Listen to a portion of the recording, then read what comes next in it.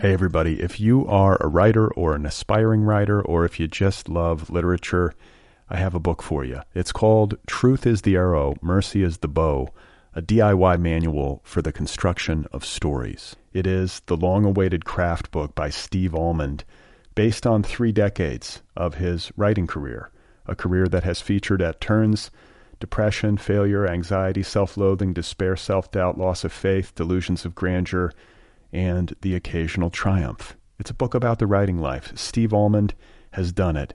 He has embraced it, the full catastrophe, and he has lived to tell about it. The Boston Globe says, quote, "This isn't just a book about writing, it's a book about honesty." And Richard Russo calls it, quote, "one of the best books on writing I've ever read.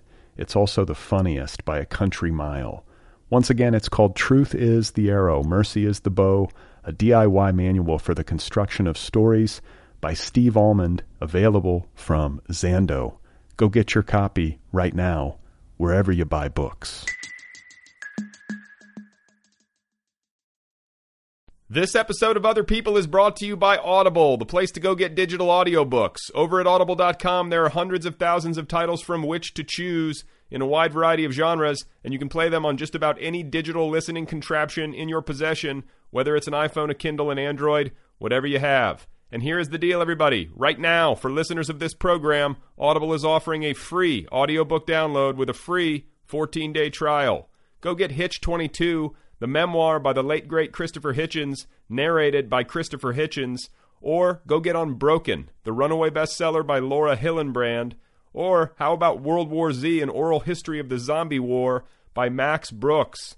Any one of these titles can be yours, free of charge. And if you do this, if you go get the freebie, it helps the program. I get a few bucks. It's a nice thing to do. To download your free audiobook, just go to audibletrial.com/otherpeople. Again, that's audibletrial.com/otherpeople. This is a terrific deal. It's available right now. These are books. You can listen to them. Go and get them. Oh my God. You are not alone. You have found other people. You and I have a friend in common. Every stupid thing that a writer could do, I've done. I think it's really beautiful. Jesus, dude, what a struggle, you know? It was incredible. You know, it's like your head exploded seeing what was really there. And now here's your host, Brad Listy. Just one person at just one time. Right. Okay, everybody, here we go again. This is it. This is Other People. This is The Transmission. This is me in Los Angeles. This is you wherever you are. Thank you very much for being here. Thank you for sharing your headspace with me. My guest today is Adam Wilson. He's the author of the novel Flat Screen, otherwise known as Flat Screen. It's his debut, and it is available now from Harper Perennial. Adam is a very funny guy, very talented writer, comes from a family of artists, and his novel has been blurbed by a veritable who's who of contemporary literary titans, people like Gary Steingart, Deb Olin Unferth, Darren Strauss, Sam Lipsyte, and Tom Perrotta, just to name a few. So he and I are going to be talking in just a bit. Otherwise, what is happening? I might go to Israel. That's what's happening. I might go there for research for a novel that I'm, the one that I'm working on. And this is a relatively new development, and I don't know why exactly, but for some reason, at the level of intuition, I've decided that my book is probably going to end in Israel, and I've never been to Israel, and I'm thinking of going there so that I can see Israel and then write about Israel. So I want to go to Jerusalem, and I want to go to Tel Aviv, and possibly the Dead Sea. So with this in mind, I had coffee last week with my friend Jodine, and we were discussing Israel. And Jodine has a sister who lives over there in the Holy City and is a rabbi. And so I was picking Jodine's brain for information for a possible trip later this spring.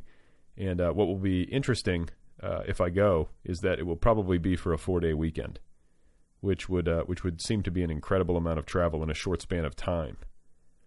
But that's what will have to happen. So if I do wind up going, I'll keep you posted, and I'll try my best to record audio for the podcast in Israel, which might be interesting, which might yield some interesting results.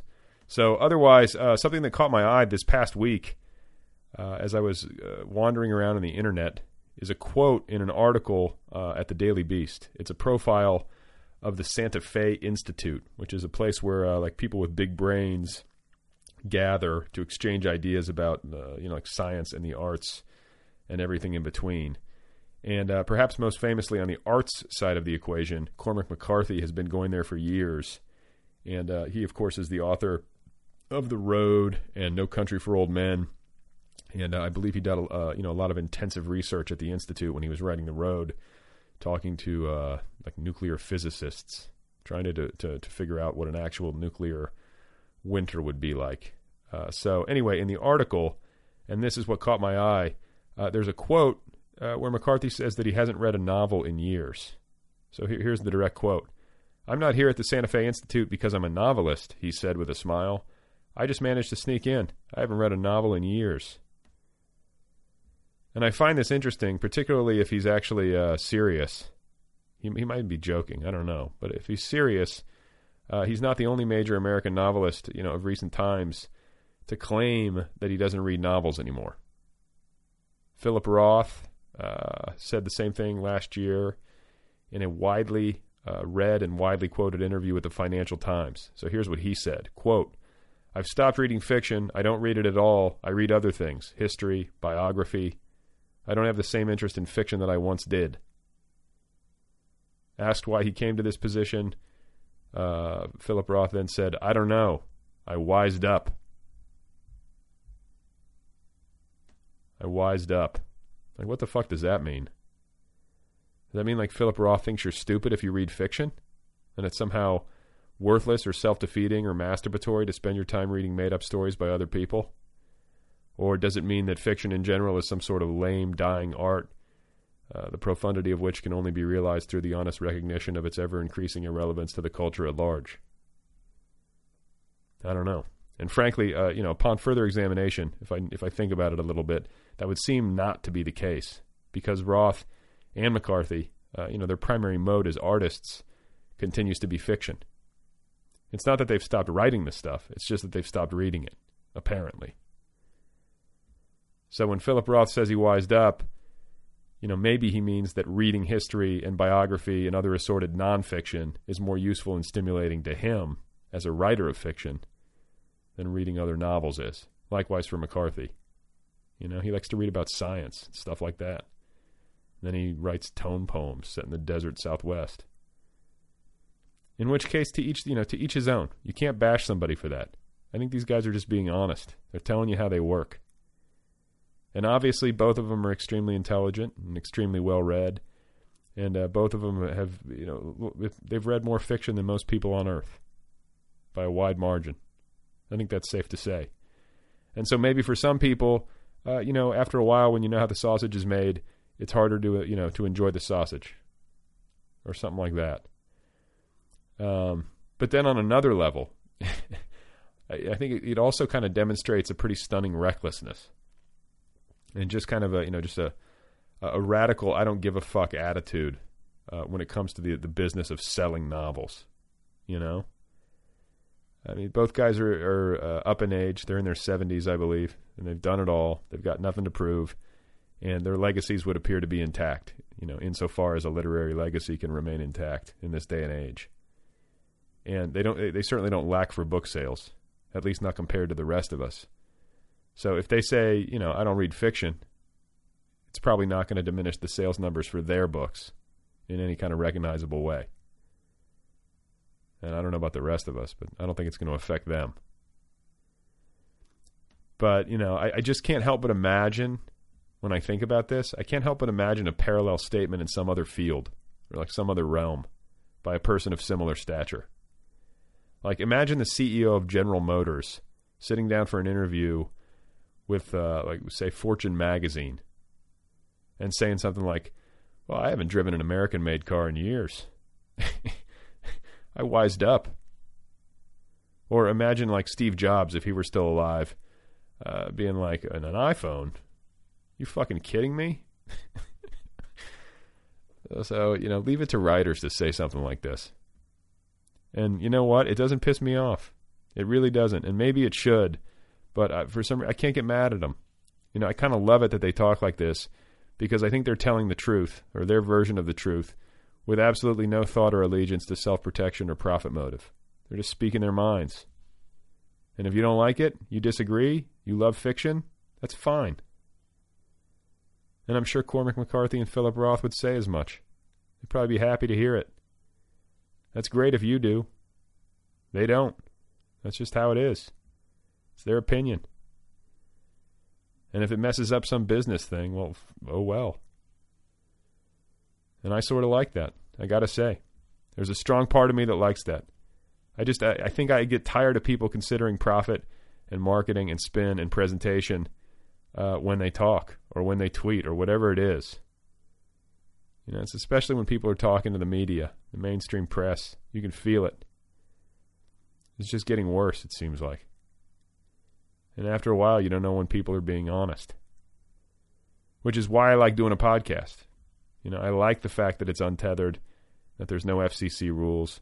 I like the fact that I can say what I want and that my guests can say what they want, that we can cuss and we can be irreverent, and we can speak with no filter like actual human beings. But of course I don't listen to these things. I don't listen to podcasts. I haven't listened to a fucking podcast in years. I wised up on that one a long time ago. You hear me? You morons? I don't even know who you are anymore. Hey everybody, if you are a writer or an aspiring writer, or if you just love literature, I have a book for you. It's called Truth is the Arrow, Mercy is the Bow, a DIY manual for the construction of stories. It is the long-awaited craft book by Steve Almond, based on 3 decades of his writing career, a career that has featured at turns depression, failure, anxiety, self-loathing, despair, self-doubt, loss of faith, delusions of grandeur, and the occasional triumph. It's a book about the writing life. Steve Almond has done it. He has embraced it, the full catastrophe, and he has lived to tell about it. The Boston Globe says, quote, "This isn't just a book about writing, it's a book about honesty." And Richard Russo calls it, quote, "one of the best books on writing I've ever read. It's also the funniest by a country mile." Once again, it's called Truth is the Arrow, Mercy is the Bow, a DIY manual for the construction of stories by Steve Almond, available from Zando. Go get your copy right now, wherever you buy books.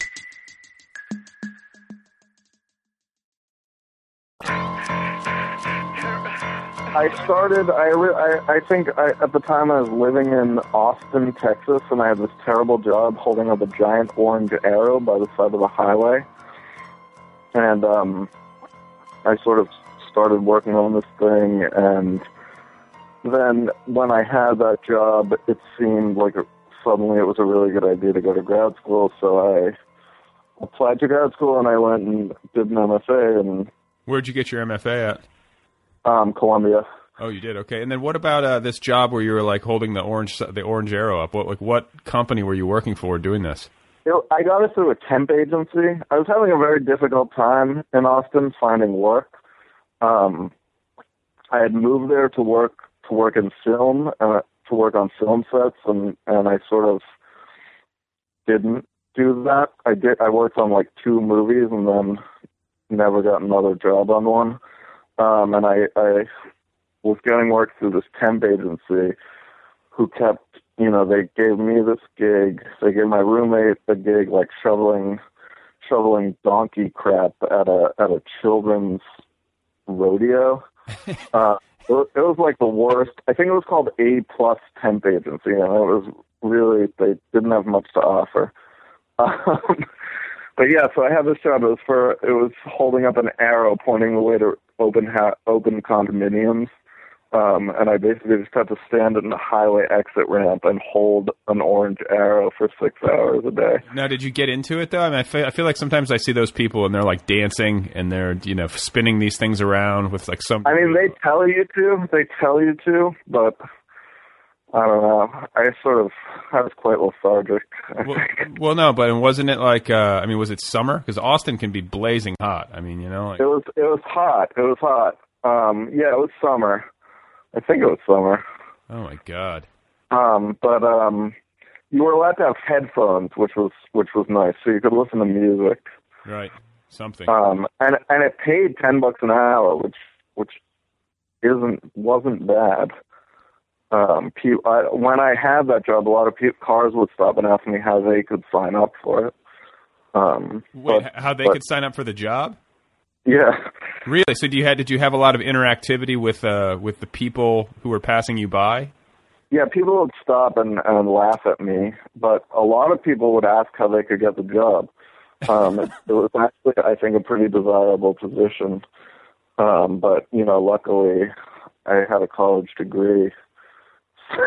Yeah, So, you edged them out. Now, then Yeah. you left Austin because, like, if you wanted to work in film, I guess like a natural question is like, why didn't you come out to Los Angeles? Why did you go to Austin? I don't know. A bad decision. Maybe it seemed less intimidating. I'm not really sure. And wait, where are you originally from? I'm from Boston. Okay, so I think you went to I think I Austin just from Boston? Yeah. The rhyme was a big part of it. I think I just heard that Austin was cool and just went by that. Yeah. I was like, oh, I guess I should move there. It does have that reputation of being like for lack of a better option. It has. Yeah, it does have that reputation. It's got like the music thing going, and then I feel like Richard Linklater did something to me psychologically, like where I just automatically thought that like Austin was the greatest place ever. No, exactly. I think I really just wanted to somehow reenact Dazed and Confused. Yeah, exactly. But instead ended up being in kind of like a weird Texan episode of Curb Your Enthusiasm. So how long were you there for? What was the... I was there for a year. Okay. Yeah. And what did you come away thinking? I mean, obviously, like, your employment situation was less than desirable, but did you come away thinking that the town was what you had thought it would be? Was it better? Was it worse? Were you let down? Yeah, I mean, I didn't have a great time there. I don't want to blame Austin for that because I think part of it was I just didn't really have many friends or really know anyone or ever get laid, which was a big factor. Well, no, but see, I've heard it's like an easy town to meet girls in. Is that bullshit? I don't know. Apparently not, I guess. I don't know. I think I was also psychologically in a really weird place where I maybe wasn't putting my best self forward. Like what? How so? Like, were you depressed, or was it? Yeah, I was depressed, and I, did a lot of solo drinking, and just wasn't so socially engaged. Right. Solo drinking not usually conducive to good times, I don't think, right? No, rarely. Rarely. Yeah. So what were you drinking? Were you like a solo drinking like whiskey or just like solo drinking beer? Mostly whiskey. Okay. I think when I moved to Austin, or really in college, I started drinking whiskey purely as an affectation and then just started liking it. Right. No, but I feel like as a heterosexual male, there's something about an amber beverage that makes you feel like appropriate. Like I always if I'm out with like friends and I'm at a bar, well, actually I shouldn't say that, like, because I will order a white wine. I don't give a shit anymore. Like I'm married and like people can judge me if they want to judge me, but like in certain situations I will order a whiskey out of some weird feeling of social pressure. When in fact I think I prefer vodka or especially wine. I just like wine for some reason. I don't know why. That's my drink. Fair enough. And but it is strange though. I feel like whiskey is a guy thing. It's a very hetero male thing. Yeah. Well, I think that's why I started drinking it. But then I just drank it so much that it ended up just being sort of like my drink. Well, and then did you feel like you had to like settle on a brand? Because I feel like that's part of it too. It's like, what's your whiskey? Like, do you have a favorite? I don't know. I've bounced around. I've never really quite settled. Well, like bounced around from what to what? I mean, are you just all over the map, or are there like you bouncing back and forth between? Well, no. I think in college I drank a lot of Jack Daniels. Then in grad school, I switched to Jameson because that seemed cooler but equally cheap. More befitting a man of Columbia, like more befitting exactly. an MFA. Exactly. Now I like to experiment with various types of bourbon. So you're still drinking. It's not like you drank yourself to the point where you had to stop or anything. Oh, no. That would be terrible. That's good to hear. That's good to hear, yes. It is interesting. I mean, that is sort of one of the questions that, seems to have arisen from this book is people keep asking me, like, the character does a lot of drugs and is drinking, and a lot of people ask me, if that's based on personal experience, and if, it's written from the point of view of someone who's now sober and looking back on this, but that's just not the case at all. And, I feel like I do have a lot of friends, or had a lot of friends who had sort of gotten themselves into a place where now they've been in rehab and AA and now they're sober. But I feel like I've always sort of been able to temper my drinking and drug use, like, just enough so that I will never have to do that. That's my goal. Well, it brings up an interesting point because it's not cut and dry. It's like it would be. I think it's like it's easy thinking to say that, like, anybody who's drinking to excess or you taking drugs to the point where, like, it's exacerbating feelings of depression or even causing them, or it's somehow impacting relationships that they have in a negative way. That doesn't always mean that you have to go off to rehab and get completely sober and never touch alcohol ever again. Like, there are people who can have those experiences and then pull themselves back and then fall into, a consumption pattern that is workable, and that isn't destructive. I mean, that does exist. And so it gets dicey to talk about because people automatically assume if you say that you're somehow in denial. Do you know what I'm saying? Sure.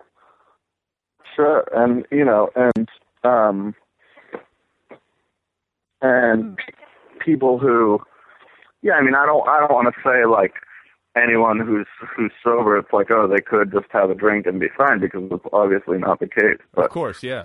I'm so afraid. I'm so afraid of getting so fucked up that I'd have to become sober. That it keeps me a little bit.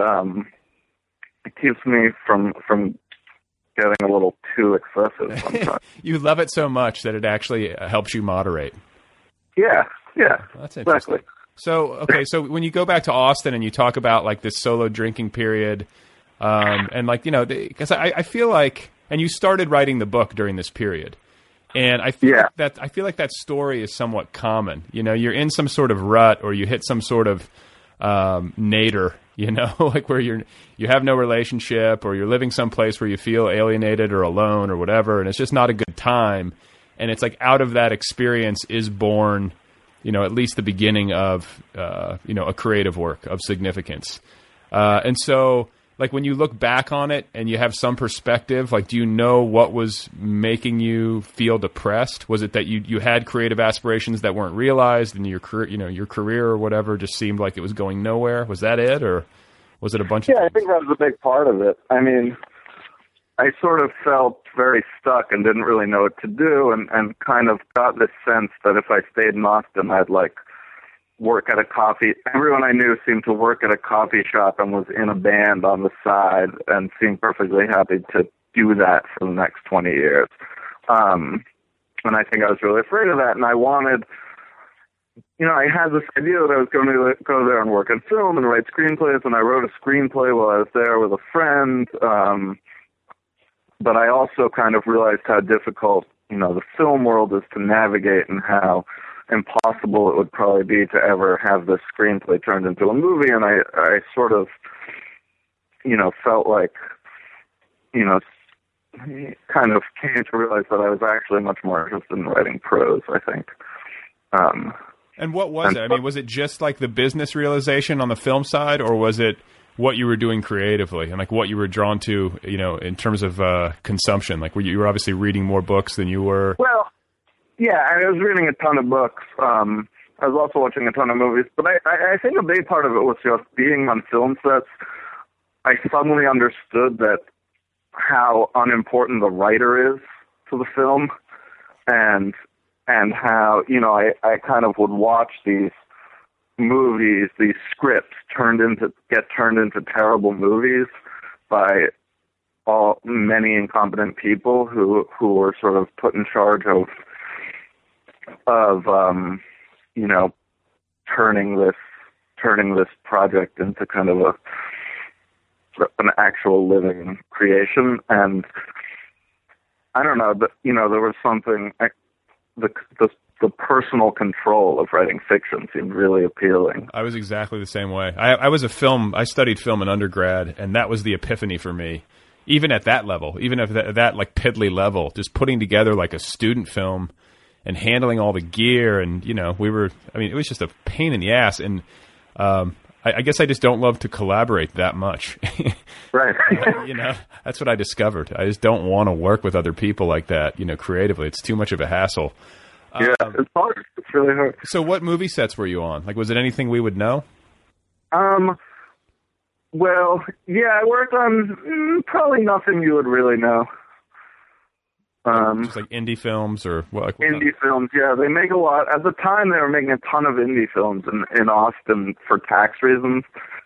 And then I think, like, shortly after I left it, everyone went and started making them all in Louisiana because some tax laws changed. Yeah, I feel like there's like a lot of movies shot in like Shreveport. I feel like I hear stuff like that. But I think at that time there was a lot shot in Austin. So now, and when you talk about you know, shifting over and deciding to get your MFA, like, did you have enough of the novel done, obviously, or at least some sort of writing sample to submit to Columbia? Was that what you? Yeah, I didn't have much of that novel done, but I had written a lot of short stories in college. Where'd you go to college? Tufts. Okay. So yeah, I'd written a lot of short stories in college, and I used those as my writing sample. But, I mean, my real reason I went to Columbia, I didn't really know much about MFAs, but while I was living in Austin, I read Sam Lipsyte's novel Homeland, and I Googled him and saw that he taught at the Columbia MFA program, and that was pretty much and I thought, oh, I want to meet this guy. That was it. And that was it. That was actually, I think, the only program I applied to. It was just kind of like on a whim. And it worked. Yeah. What did you notify them of your love for Sam Lipsyte? Like, did you reference that in your cover letter or whatever, or was it just sort of secret? I don't think so. It was just kind of a private love. just between you and Sam. Yeah, between me and the book. And you had him as an instructor once you got there? Yeah, I worked really closely with him, and that was you know, the best thing about going there. Like, were you nervous when you first met him? Yes, very. Like, describe that a little bit. Like, what was it like? You know?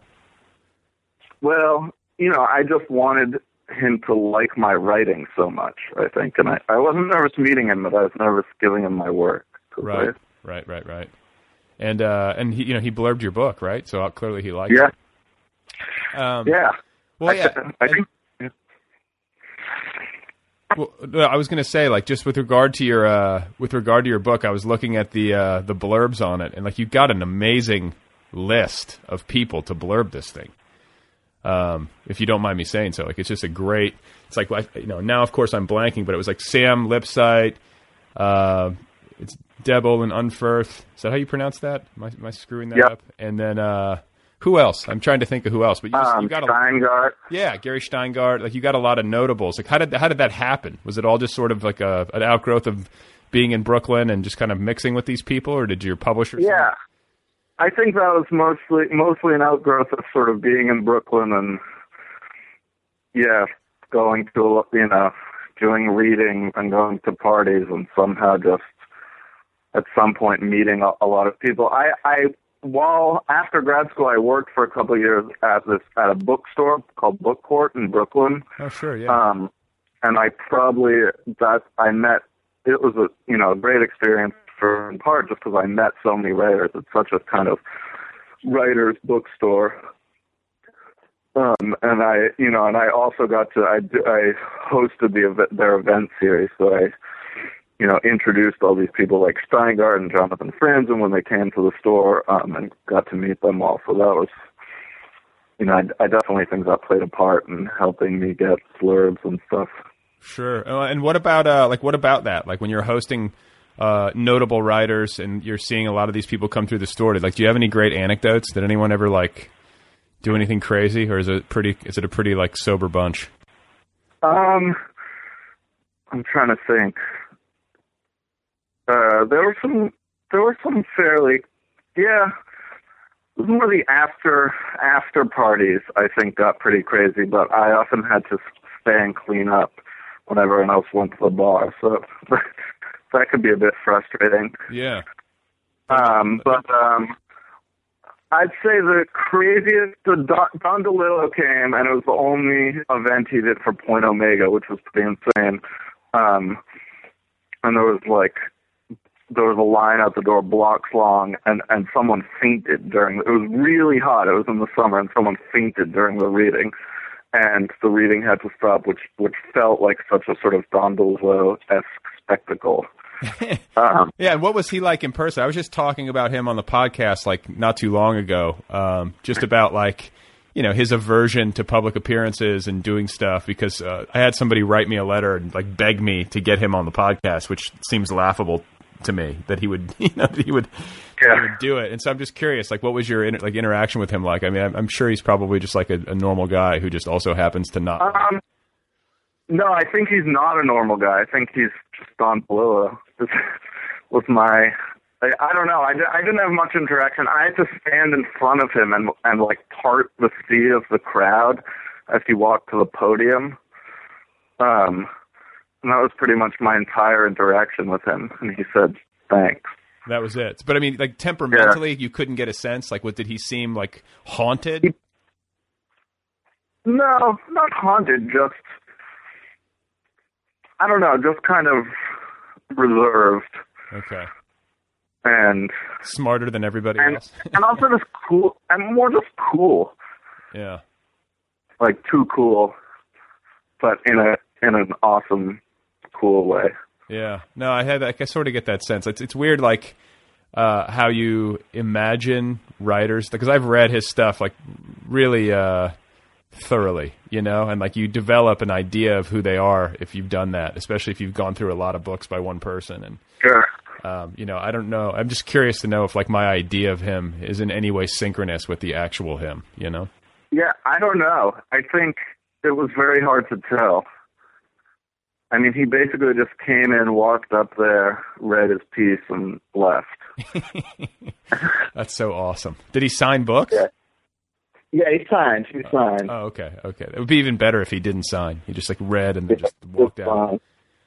And he didn't have an after party at a bar, obviously. No after party for him. Damn. Bret Easton Ellis, I think, had an exclusive after party that you had to be invited to. That was his even being there, sitting in the front row, you felt like you were sort of on the B list still. I remember there was a couch right at the front, and he had this sort of entourage of young and very stylish gay men who were kind of his entourage, who just spent the entire time laughing hysterically and seemed to be the only people he was actually reading to. No way. Yes. Wow, that's good. But he was all right, actually. He answered a lot of questions and had some pretty funny. Well, he's actually I've seen him read too, and he's actually he's a really good performer. I feel he's good in front of a crowd. The best thing about the DeLillo one was that people showed up. A lot of people got there really early to get seats, and of course, the people who showed up early to get seats are these kind of fringe lunatics who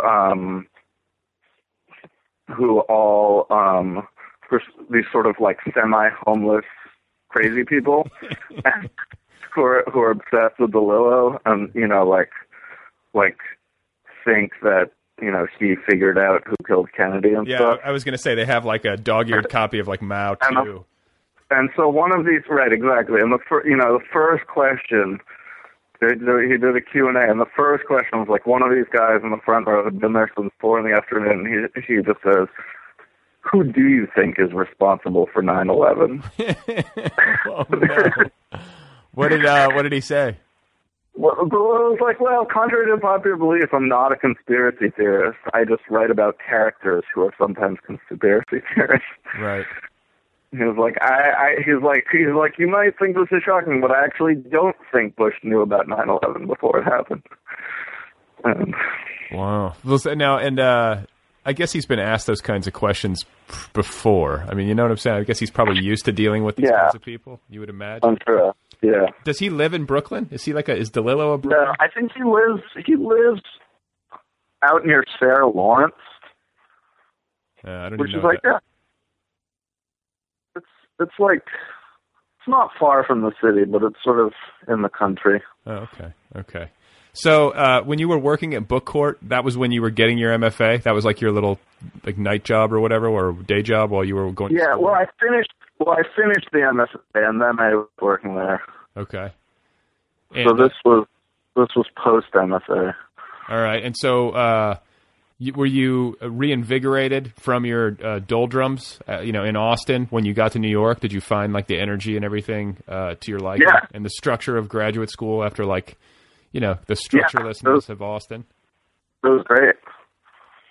And you were working on the novel during school and after? I wrote a couple drafts of it during school, and then it was my thesis, and then sort of spent a while revising the thesis, and then revising it again and again.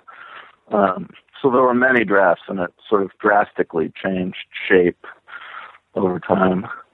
Now, were there people whose input was instrumental in making those changes, or was it the kind of thing where you just sort of realized what the book was, over time upon subsequent readings, and then you made the changes yourself? Yeah, I think the major changes were things I slowly realized over time. But definitely some of my teachers and some of my students, some of my fellow students, were pretty instrumental in various ways. But yeah, I think, and I also just think a lot of things I read during that time were really instrumental in helping me kind of think about the shape of the book. Like what? Trying to think. In terms of the... Sorry? I was just going to say, I didn't know if there was a book or a couple of books that were the prominent examples, or if it was, Well, I read a ton of books, but I think in terms of the voice and in terms of the structure, this Gilbert Sorrentino novel that I read, and actually Christopher Sorrentino's novel Sound on Sound, in a weird way, because I don't think my book's anything like that, but sort of helped me figure out the structure. I don't know, reading Stanley Elkin for the first time was really, in some ways, was a major contribution to the voice of the book, I think. Trying to think what other things. Did you ever get any instruction or any inspiration from things other than other books? Do you know what I'm saying? Did music ever? Because I find that sometimes that happens. It can come from weird places. Oh, yeah. And you just all of a sudden you're listening to a song, and it sparks something, and you have some sort of epiphany about the way your book ends, or how it's structured. Or definitely. Was there anything like that that you can think of? Yeah. Well, the band The Hold Steady were sort of a guiding force in this book in a weird way. I listened to them a lot during the time when I wrote the book, and I think, that they have this album that's it's about, sort of fucked up teenagers doing drugs in suburban Minneapolis who are Catholic, and I was like, oh yeah, I could write a book like that, but about Jews in Massachusetts. Yeah, but I mean, and it could be, but I mean, like it can be something as simple as that, you know? Like, it's not, doesn't have to be some sort of like huge complicated thing, you know? It's like so often. Yeah, no, exactly. So let's talk about Massachusetts. Like, let's talk about your childhood and like how you came to this point. You know, like what kind of kid were you? What, you know, what's your family situation like? Like, you know, how did it all begin? And I guess an obvious question is like, did you always know you were going to be a writer? Like, was this something you've been aiming towards since you were young, or did you arrive at it later? Yeah, for a pretty long time. Well, my dad's a writer, so that definitely, you know, I think because of that, it really felt more like a possible option. What kind of writer? I mean, like a writer of fiction, or? Yeah, he's a novelist, short story writer. And what's his name? What's his name? His name's Jonathan Wilson. Okay. He's written, I think, 4 books of fiction and 3 of nonfiction. 2 novels, 2 collections of stories. But and he teaches creative writing. So, you know, I think because of that, it seemed like a really viable career option. Also, just one of the few careers that I actually knew about. Right, you had some sort of context for it. You understood. Yeah. It's a family business. Yeah, exactly. And you know, I was a terrible student in school and as a kid in middle school and high school, even in college. I was an okay student. Well, probably could have been better, but I was always good at writing and not that good at anything else. Like you were getting A's in English and stuff like that, but not good grades in math and science. Yeah, or maybe it was more like I was getting B's in English and not such good grades in math and science. So how did you get into Tufts? You know, like that seems like a not so easy school to get into. That was part of the family business also, I think, because my dad teaches there. Ah, okay. I honestly don't think I would have gotten in if that wasn't the case. Although I did quite well on my SATs, but my GPA was not so great. What did you get on your SATs? Did you get like a 1600 or something, or? No. Oh, okay. Like what'd you get? Do you mind saying? Like, was it in like some sort of super high range? 1490. Oh shit. That's really good. So and you sucked at math? Well, I aced the math on the SAT. I don't know if I sucked at math so much. I was stoned a lot of the time in high school. Oh, you were? Okay. Like most all the time. So and you could handle it? Like this is why, because I had a conversation, I think, with Dennis Cooper, because he used to go to high school on acid. And right. I know there were a lot of kids at my high school who were smoking pot and going to school. And I guess if that's like was kind of your state, your normal state, then people just thought that's what you were like. So they didn't have anything to compare it to. Right. But I just like, you know, knowing how I react, I think I would have just been so obvious, you know, or I don't know if I could have handled it. Well, looking back on it, it seems shocking to me. Yeah. Okay. But you know what? If I even in college or in grad school, like if I couldn't even imagine going to class stoned. Right. But in high school, it was just the norm. It was just what I did. And you didn't know better. That's like when you could do that shit because you just didn't know better. You know, like it was like blissful ignorance. Because I was kind of the same way. Like I think my freshman year of college, I sort of went through that. Like I was like, you know. Oh yeah, my freshman year of college too. Like there was like a period of my life, like, you know, for about a year to 2 years where like I just wanted to do everything stoned. Like I wanted to be like, let's go to the grocery store stoned. Like let's go to the museum stoned. Like you know what I'm saying? Like it was like these field trips almost, and it was like everything was a field trip. Everything was a field trip, and it was incredibly fun. You know, like I look back on it, as dumb as it was, and like as stupid as some of my behavior, you know, no doubt was. Like I look back on it with like incredible fondness.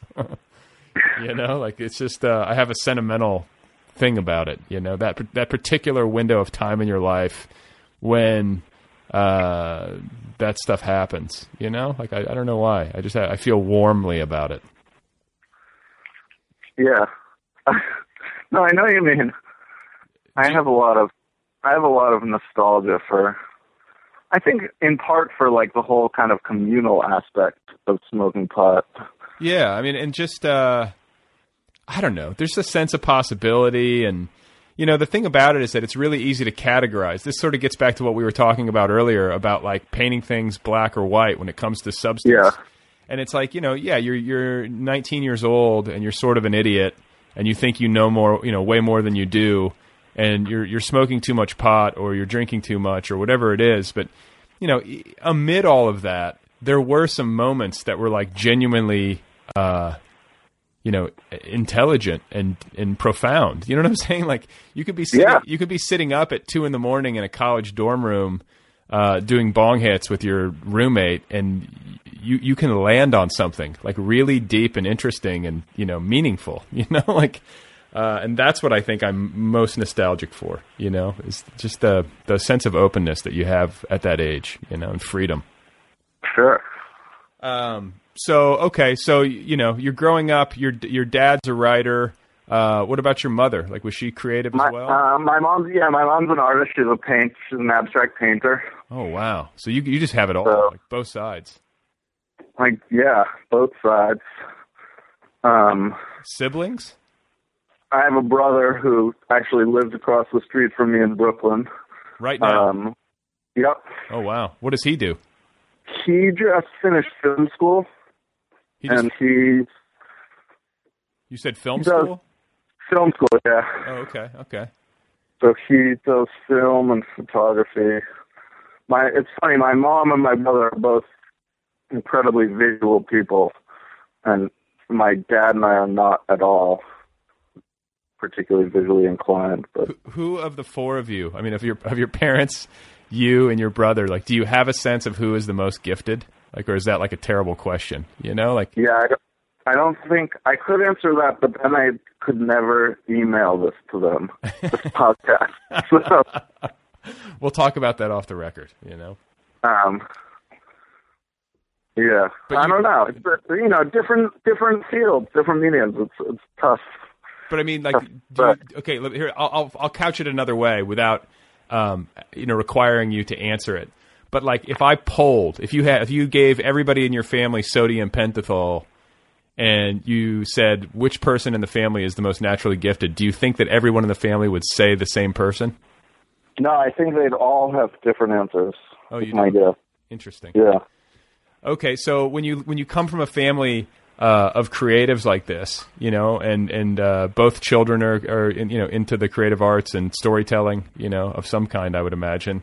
Then do you feel like a sense of competition? Like, is there any weirdness about like you publishing this book and, you know, it's getting all these great blurbs and some great reviews? Like, do you feel any weirdness with like, you know, success or lack thereof, or do you know what I'm saying? Like, does that factor into the equation, or is it a pretty supportive situation? Sure. And I think for a long time I felt, you know, really competitive with my dad, or that I somehow had, you know, my dad had a lot of the first things he wrote were quite successful. Like, I think like the first like 4 short stories he ever published were in the New Yorker or something. And I think that seemed really daunting to me.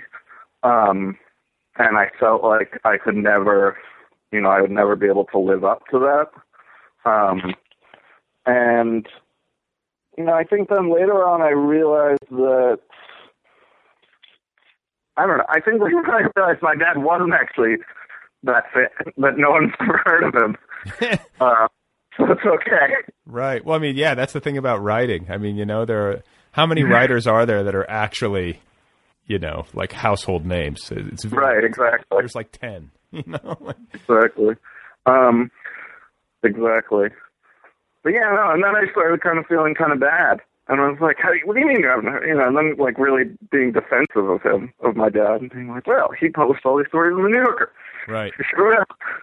People, American short stories. Yeah, people should know that. You would, you know, in a perfect world, people would know that, and that would mean something culturally beyond the sphere of like, you know, people who subscribe to the New Yorker and people who submit to the slush pile and right, exactly. You know, all that stuff. Mm-hmm. So, So when you were growing up, like what were you like as a kid? You know, coming up in Boston in this house of artistic people. Like obviously you weren't a great student, and obviously in high school you were smoking a lot of weed and going to school. But like what else? Like socially, like give me a sense of how you fit into the mix. At your high school.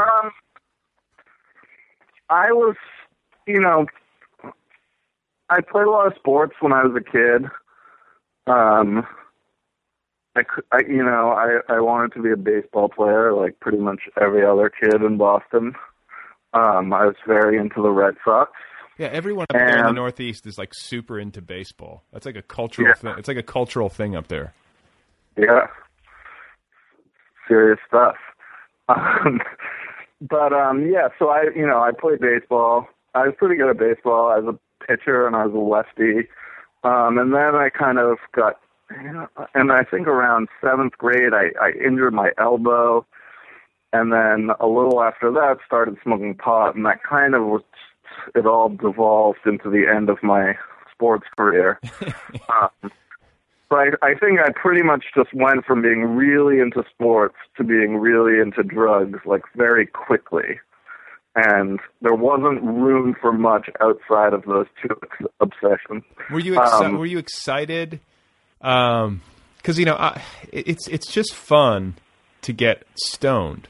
Like there's a fun element. But were you excited intellectually by it? Like, did you feel like there was any real? Totally. I mean, at the time, I think part of it was that and my father always blames himself for this, that, he was giving me, he was trying to get me into reading. And, he knew I was like into, I don't know, psychedelic type of music, and, I had long hair. And so he was giving me all these books like Fear and Loathing in Las Vegas and stuff, which, to like a 8th grader is kind of just fuel for this fire. That's what you give an 8th grader who's just discovering weed, Right, exactly. So it did seem really exciting, and, like there was this kind of possibility for something, at least interesting other than the girls in my high school who weren't paying any attention to me. But, there was this other thing that was almost as good, maybe. Well, now, and when you say, like, were you shy around girls, or like, were you just because I was kind of the same way. Like, I had a hard time. Like, I don't even understand people who talk about high school and how they like went on dates, and I was like, what? Like, there's like none of that formally happening. People like dated, and like there were couples, obviously, but like. Right. There's none of this, like, going to pick up Susie on a Friday night, and getting, like, a milkshake or whatever the No, exactly. Yeah, I mean, I think I just had no idea what... I had no sense of sort of how I was presenting myself, or, like... I don't think I had the imaginative capabilities to sort of think about what a 15-year-old girl was thinking, and how she would react to things I said, and what would make her like me. Like, right. That was just beyond the realm of my imagination. Well, and we should also point out, though, that like smoking pot chronically does not tend to help one get girls. No, definitely not. It took me a long time to figure that out. I was like, oh, this is actually I'm just sitting on my couch, like, I mean, I think if there were sort of accurate like PSAs for drug use, it'd be like, if you want to get laid, put down the joint, buddy. Right. Right. Like that. Like, I feel like that might have made an impact on me. Although probably not. I would have thought it was bullshit. But well, yeah, no. But you know what? I've had this conversation repeatedly in my adult life, and maybe even on this show before, where I always felt like one of the biggest reasons why so many people in my generation. I'm assuming we're close in age. How old are you? Like, I'm about to turn 30. Oh, okay. So I'm a few years older than you, but like, we come from essentially the same era, and I just always have argued that like if someone would have just given me good information, accurate information, like I would have had a lot better go of it. Like, but as it stood, I was just told that all drugs were evil, just kind of like this blanket, just say no bullshit. And then as soon as you realize that that's inaccurate, my attitude was that, like, these people are lying. They don't know what they're talking about, and I'm going to figure this out on my own. And exactly. I just wish that I think someone should make accurate drug PSAs and just put them up. I would have liked I also would have liked accurate information about teenage girls. Yes. That, some really basic stuff that I was just totally missing. Maybe you should write a self-help book. Yeah. For young, pot addled teenage boys. But I think that might be the way I could change the world. Leave your mark, leave a lasting positive impact. But I felt like I think that there was a dearth of information. It would be called "Women Are People Too." But the other thing too is that we grew up in a time prior to the internet and social media, and another thing that I always argue is that I would have had a much better time of it if I would have had something like Facebook, or just the ability to like text someone, because like I was so it was so painfully shy around girls, especially girls that I was attracted to, that when it came time to talk to them, it didn't tend to go that well, or I would just ingratiate myself to them at the level of friendship, and something that I was doing, just made me like, they were like, okay, we're friends. Do you know what I'm saying? It was I was never good at like the actual seduction, or I don't even know what you call it, even to this day. But you know what I'm saying. So I feel like maybe if there was some sort of remove, and especially if I could have communicated in writing, I would have had a better chance. I agree. So I think it took me until college, until like fairly deep into college, to realize that if you want to kiss a girl, you have to lean in to kiss her. You can't just sort of sit there and imagine it until it happens. That was a huge revelation for me. And then, of course, I was just leaning in to kiss everyone I saw, and it didn't really work that much of the time, but it did sometimes. Well, that was the thing. I think that's like why I loved, I think that's why teenagers love to drink beer, and because it gives you like an ability to, overcome those fears. Do you know what I'm saying? Like that was it. I mean, and in college, I mean, it's probably a really obvious point, but, have you even at this age, like to this day, do you feel like you've gotten to the point where like, are you single? I should ask that. I'm married, so. No, I have a girlfriend who I live with. Oh, okay. So you're out of the game. You're not out. I'm out of the game. All right. Yeah. So what? Like, but I mean, like, did you ever reach a point in your adult life where you were like, "Yeah, I like you. Let's go on a date," or was it still awkward even to the end until you finally like somehow met the girl that you're with now? No, I think I got there eventually. Maybe in grad school. Yeah. Was there some book that you read, or was it just a function of age? Did you have like an epiphany? No, I don't know. It's just like very slow trial and error. Yeah. It was like 10 years of trial and error. mostly error. Yeah. So just to like finish high school, like I'm curious about like the kind of kids you ran with. Like you were running with other like athletes and baseball players, and then like once. Not in high school. In high school, my friends were just stoners. But did it change? Like, because you talked about when you got you injured your arm, and then you kind of like transitioned out of sports and into drugs. Like, did you change friend groups when that happened?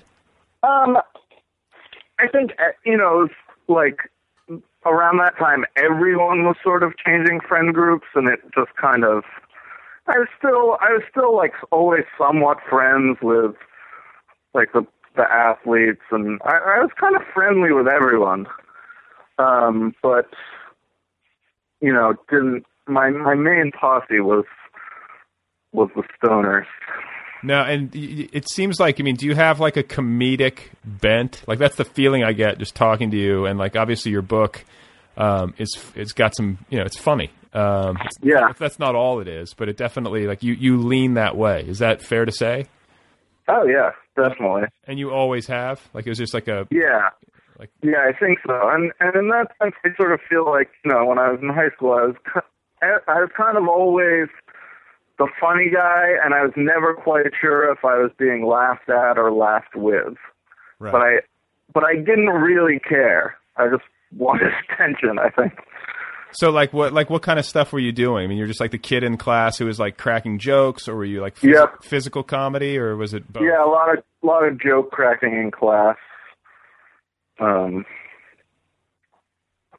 Did you ever feel like when you were doing that, I don't know. I mean, what was your success rate? Because like I was sort of the same way, and like there were times when like it wasn't funny. Do you know what I'm saying? Like not always, but I mean, do you feel like you had a good batting average in that regard, or do you feel like you were like? Yeah, I think I had a decent batting average.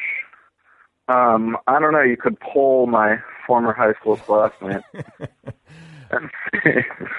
But I thought I was being really funny.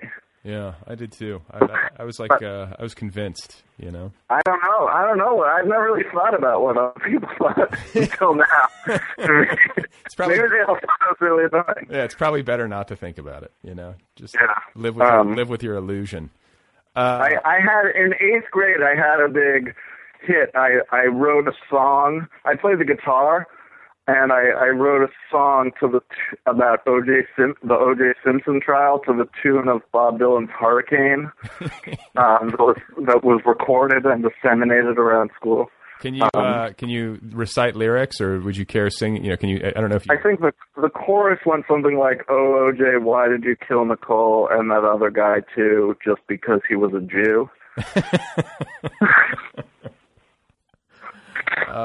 Where were you? Do you remember where you were? Like, it's one of those. It's sort of sad to say because like you remember where you were on 9/11, and I remember where I was when the Space Shuttle Challenger blew up because I was in elementary school. And I remember I was in college at the time of the O.J. Simpson, like white Bronco, slow chase on I think it was the 10 freeway.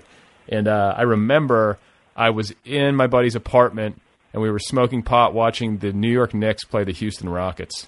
Like that's how specific it was. Like, and I have a terrible memory. I seem to remember that I was watching a Chicago Bulls playoff game at the time. Okay, well maybe that was it. Maybe I'm misremembering, but I was watching NBA playoffs. I am also certain I was watching NBA playoffs. That was interrupted by it. Okay, so there we were, in our separate universes. Yeah. So then you get to college, and tell me about Tufts. I know nothing about it. It's there's not much to tell. It's like it's like a small East Coast school, except kind of different because it's in Boston, so it's a bit more of it's not like a lot of white kids playing frisbee. It's like some white kids playing frisbee, but then a lot of children of wealthy diplomats from various Latin American countries. And you were, and socially and everything, it was basically like a continuation of high school. Like you didn't make any like radical transformations at that age. Yeah, at least not at the beginning. I sort of later on kind of, I pretty much made the same kinds of friends. But it was a little different. It was a little bit. There were more girls who smoked pot in college, which was good. Than in high school. Yeah. Yeah, I think I found that too. I think that's actually an accurate description. Like I feel like for some reason there weren't a ton of like stoner girls. There were some, but there weren't like as many, Yeah. But in college there were a few more. Which improved the ratio, Improved the ratio was improved. And I was a little more. I was definitely more into school. Like I wasn't a bad student in college. I wasn't necessarily a great student. I was an English major. I took creative writing classes, English classes. I did well in creative writing and really liked it. I was sort of fairly intimidated in a lot of the English classes by people who were really pretentious. At the time, I thought they were just really smart. Although then sort of later realized that they probably didn't know anything. So when you say pretentious, you're just talking like fellow students who were kind of talking a big game, or? Yeah, or just like had that whole like, I don't know, wearing all black and referencing shit I'd never heard of thing going on. Right. But yeah, I wasn't a bad student. And you knew as an undergraduate student that you were probably going to be a writer, some sort of filmmaker. I mean, was it? I mean, I still thought I was just going to be a fuck up, but I sort of thought if I did turn out to be anything, it would be one of those things. Did you? Here's an interesting question. Then, like, did your parents?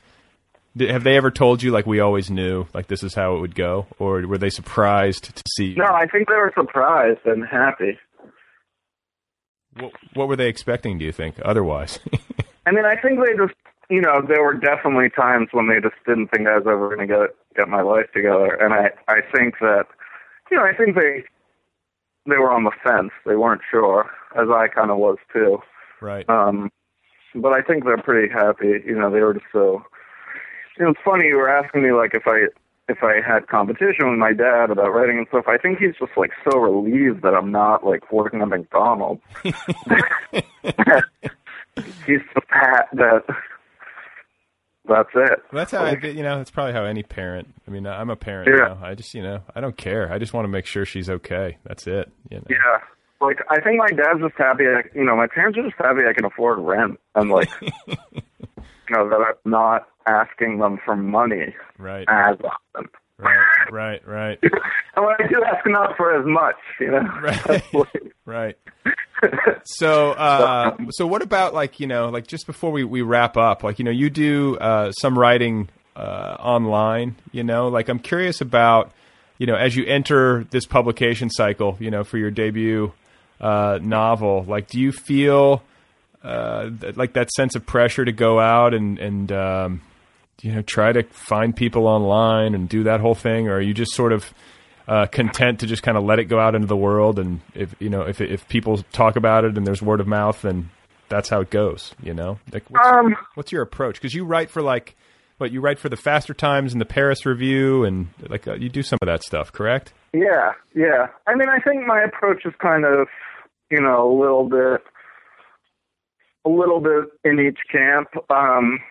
I feel like I've done so much online writing for the past few years, and worked really hard to like get my name out there online and be publishing stuff constantly on the internet and blah blah blah, that I almost feel like I did all that so that I could sort of chill now. But now that I have a book coming out, I don't really have to do that as much, maybe. But I don't know. That could be the wrong approach. But I was the editor of the Faster Times for the last couple of years, and that was my day job. It was my full-time job. And I recently have taken some, I've left that job, and I'm taking some time off. And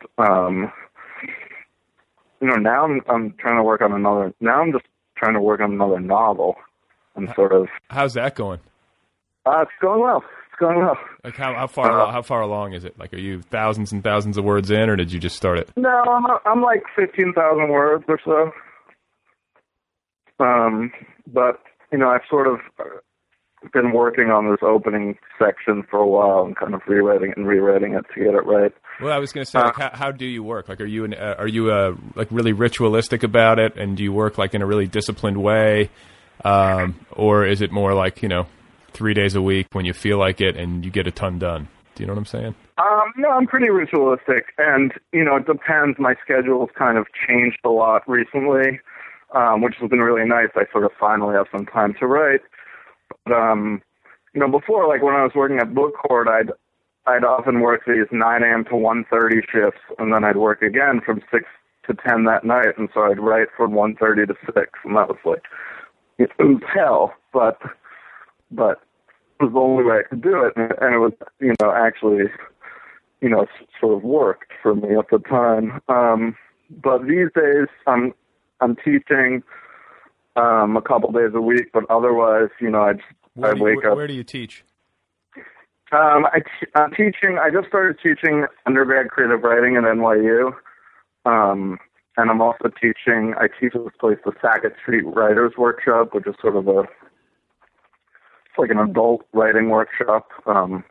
And by adult, you just mean that adults go there, not like 18-year-olds. It's not like adult. Right. It's it's a sort of a combination of recent college grads who either are thinking about doing an MFA or aren't doing an MFA but want to do a sort of cheaper alternative, or just like people who have careers but also decided they want to take this writing class, which was really fun. But yeah, so now I write in the mornings and write every day. Do you have faith? Like, do you have like a real implicit belief that you are going to be able to support yourself with your fiction? Do you think that's possible in this world, in this particular publishing climate, or do you feel like?